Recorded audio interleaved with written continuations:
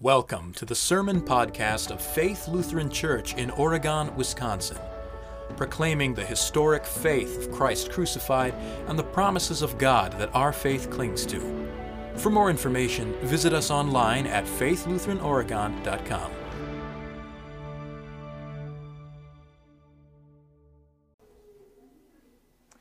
Blessed is the man who walks not in the counsel of the wicked, nor stands in the path of sinners, nor sits in the seat of the scornful. But his delight is in the law of the Lord, and in his law he meditates day and night. He shall be like a tree planted by the rivers of water, that brings forth its fruit in its season, whose leaf also shall not wither, and whatever he does shall prosper. The ungodly are not so, but they are like the chaff which the wind drives away. Therefore the ungodly shall not stand in the judgment, nor sinners in the congregation of the righteous. For the Lord knows the way of the righteous, but the way of the ungodly shall perish. And we pray. Heavenly Father, sanctify us by the truth. Your word is truth. Amen. Blessed is the man. The opening line of a book, of a song, of a hymn, of a speech, of a sermon, well, it's got to say something. It's kind of important. It's got to say something for you to want to stay engaged. Don't judge a book by its cover, we might say, but you might want to judge a book by its opening line. Today we get the opening psalm of the Psalter, the book of Psalms. Now, just a little background on the book of Psalms. The book of Psalms is actually 5 different books that were compiled together into the collection of the Psalms that we know today. There are 150 different Psalms. They're all hymns. That's what a psalm is. It's a hymn. They're ancient hymns, and they were written over a period of about 1,000 years. Just think of that. This one book shows the worship life of God's people over a period of 1,000 years. And they don't go in order, so it's not like the first is the oldest and the 150th is the newest. Psalm 90 is probably the oldest psalm that we have. It was written by Moses in about 1500 BC, 1,500 years before Christ. Psalm 1 is maybe perhaps the newest, perhaps written by Ezra in about the year 444 BC. That would place it as one of the newest books of the Old Testament that we have. But through God's working, the Psalter is compiled, and this psalm, Psalm 1, is placed at the very beginning, like an introduction.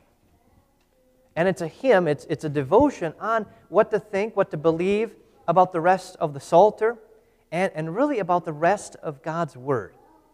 It's a song on what our attitude should be towards God's Word. So it begins, blessed is the man. Blessed is the man. When I was in Hebrew class, my first year of seminary, my Hebrew professor, the now sainted Reverend Mark Harstead, made us memorize Psalm 1 in Hebrew. And it's just delicious. It's beautiful to say in Hebrew. English doesn't really do it justice. Let me just read for you verse 1 in Hebrew. Ashrei ha'ish asher lo halak ba'atzat rasha'im, uvaderek hata'im lo amad, uvamoshav letzim lo yeshav. Just great. It's fun to say. The psalm has us begin meditating on where the just person will not be found. And 3 postures are considered: walking, standing, and sitting. There are 3 places where the just man, the blessed man, will not be found. He will not be found walking in the counsel of the wicked, the ungodly. He will not be found standing in the path of sinners, and he will not be found sitting in the seat of the scornful. So what's being warned against here really is evil counsel, following or walking in evil words or advice.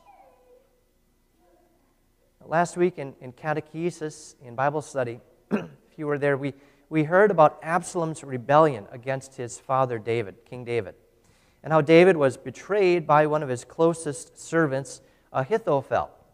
Ahithophel was known for his wise and good counsel. Jewish legend even has it that Socrates, the Socrates, was his disciple. Now, whether that's true or not is debatable, but what is true is that Ahithophel turned against God's anointed King David. He tried to offer what would have been good worldly advice for how to topple a government, good words for Absalom to overthrow his father David. But of course, it wasn't God's counsel. It wasn't God's words. It wasn't God's counsel or plan. And so God causes Ahithophel's seemingly smart, worldly words to be seen as foolishness.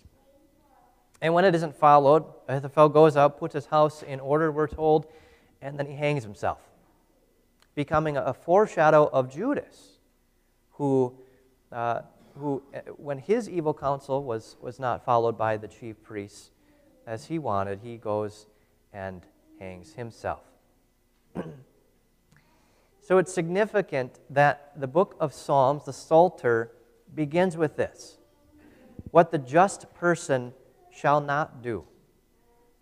The counsel of the world leads down a road that believers, the blessed, should not walk. But how do you know what is worldly counsel and what is not? How do you know what is good and what is evil? How do you know whether something is from God or is not? Is it just based on your own intuition? Is it just based on your own gut feeling?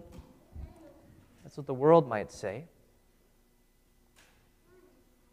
But this is what the psalm shows us next, just what the blessed man does do. His delight is in the law of the Lord, and on his law he meditates day and night.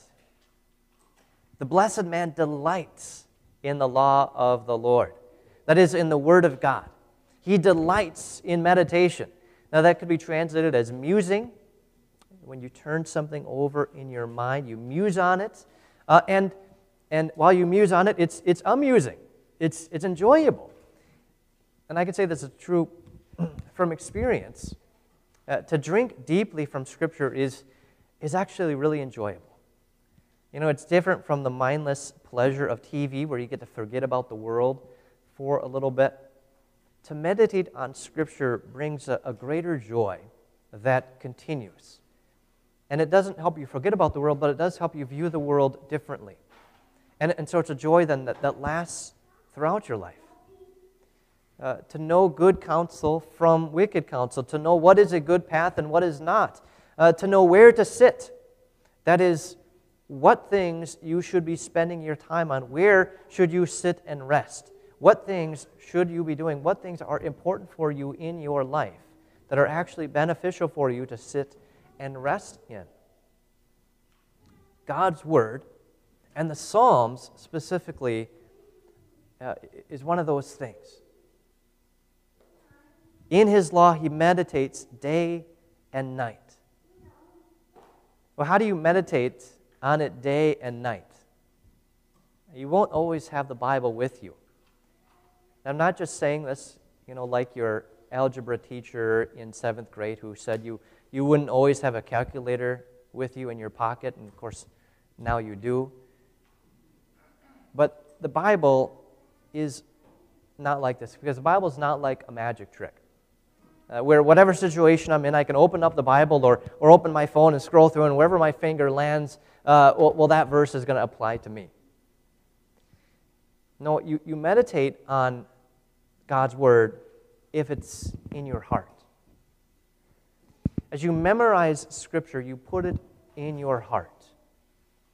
And as you put it in your heart, you have it with you at all times, day or night. And so you're able to consider where you're walking, or standing, or sitting, day or night. I'd like you to open your hymnary to page 195. Page 195, in the front part, page 195. the church has historically used the Psalter as the basis for morning and evening prayer. For almost 3,500 years now, believers have used the Psalms in this way. On page 195, you'll see on the top right what's called the monthly Psalter. This is not something that's new to our hymnal, but this is an ancient thing. This is an ancient table. It's an ancient way to put Scripture on your heart. And you do that by repeating them every month. So this is your table for going through the entire Psalter every single day. So in the morning, on day 1 of the month, you read through Psalms 1 to 4. In the evening, 5 to 8. The next morning, 9 to 11, and so on. And I know Christians who have done this and are doing this and have been able to memorize all 150 Psalms. And so wherever they sit, walk, or stand, they have God's Word on their heart. And that's also why we sing the Psalms. Not only are the hymns meant to be sung, but if you sing something, you're actually more likely to memorize it. That's why singing is such a valuable tool. Now, this habit of praying the Psalms or singing them or reading God's Word, we in 2023 have a really hard time doing, though. Because, for us, it's, we don't think it's immediately beneficial. It's not instantly gratifying. It takes too much of my already valuable time. And we idolize time, don't we? We are addicted to instant gratification. Our phones are proof of this. They actually design apps. They won't tell you this, but they actually design apps to be like slot machines. So when you pull down, you get a new notification. It's like winning a lottery or winning the game, right? So it's addicting. You want to keep doing it. You want to keep scrolling down or pulling down to get a new notification to see what somebody has said about you. We are addicted to this sort of thing. Scripture does not do this, but look at where reading Scripture, this constant meditation leads. He shall be like a tree planted by the rivers of water that brings forth its fruit in its season, whose leaf also shall not wither, and whatever he does shall prosper. This habit of praying or meditating on God's Word, in other words, is not supposed to be something that's immediately useful. It's not supposed to be immediately useful. Trees do not bear fruit right away. Trees bear fruit in season. But they first must eat the nutrients of the ground. They must drink deeply of its water. They must put down roots. The fruit, that's going to come later, when it's supposed to, in its season. So too the life of a Christian. The life of Christian prayer and meditating in God's Word. There's no such thing as instant holiness. If something promises you instant holiness, it's probably a lot like instant coffee, fake and no good. Consider that some trees don't bear fruit for many years, but they do eventually bear fruit. On the other hand, the wicked, the ungodly, the one who walks in the counsel of the ungodly, who stands in the path of sinners, who sits in the seat of the scornful, Psalm says he's like chaff, which the wind drives away. Like dried up and useless straw that's thrown out and is used for nothing but refuse, for being the floor where cattle defecate. And their sin catches up to them. They walked in ungodly counsel, and so now the psalm says they're driven away. They stood in the path of sinners, and so now they shall not stand in the judgment. They sat in the seat of the scornful, and so they shall not sit with the congregation of the righteous. This is the good counsel that the Psalter begins with, and it's all good. It is all good. But so far, everything I've told you has been just that, counsel, advice. But the Bible is more than mere advice. It's so much more than basic instructions before leaving earth. That's such a terrible description of the Bible. God's Word is also the source, and primarily the source, of life. It's the water of life. And we're supposed to drink deep of God's Word. So let's do that. Let's drink a little deeper of this psalm. This psalm, and thus the whole Psalter, begins, "Blessed is the man." That's not a random choice of words. It's not, "Blessed is mankind in general." It's not, "Blessed are people." It's not, "Blessed is the one." It's, "Blessed is the man." The Hebrew there is emphatically masculine, that is, gender specific. It's a male. Blessed is the male. It's also singular. The man, only one. One particular male in human history. Ashrei Ha'ish. The man is Jesus. This psalm is talking about Jesus. He is the one mediator between God and man, the man, Christ Jesus, as 1 Timothy says. The law of the Lord, which is to be our delight night and day, finds its meaning only in Jesus. Without Jesus, the Bible is no different than a dishwasher instruction manual. Now, I mentioned before that we often read the Bible, either if we don't read it like a dishwasher instruction manual or we're just going through it to read it, we often read the Bible like a yearbook. You open a yearbook and you try to find who? You try to find yourself. We're not to look in the Bible for ourselves.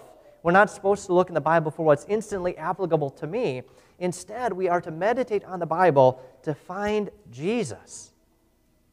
Drinking deeper means finding Jesus. Jesus said, "All Scripture is about me." And so when we find Jesus, then we actually do see ourselves. We see ourselves as God wants us to be seen. As sinners, as the ungodly, who have walked, who have stood, and who have sat in wicked counsel, but sinners who are made righteous by Jesus.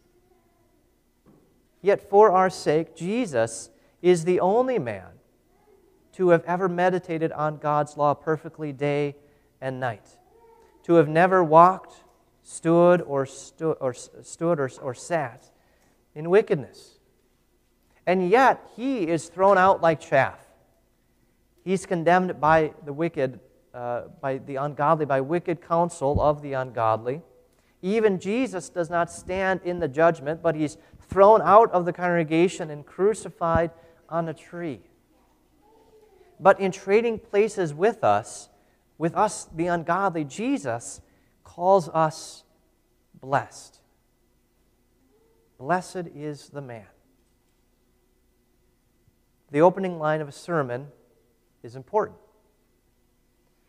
Do you remember Jesus' opening line in his most famous sermon, the Sermon on the Mount? "Blessed are the poor in spirit, for theirs is the kingdom of heaven." Blessed are you. Blessed are you, Jesus begins his sermon. Well, why did Jesus start with this? Well, no doubt Jesus memorized the Psalter. But who is blessed? By the substitution of Jesus for you, revealed in Scripture alone, this becomes you. Blessed are you. You are the man who is blessed. Blessed is the man who is planted in Jesus, who's planted in Jesus' word, and who then bears the fruit of faith. Blessed are you. In Jesus' name, amen. Glory be to the Father, and to the Son, and to the Holy Spirit, as it was in the beginning, is now, and ever shall be, forevermore. Amen.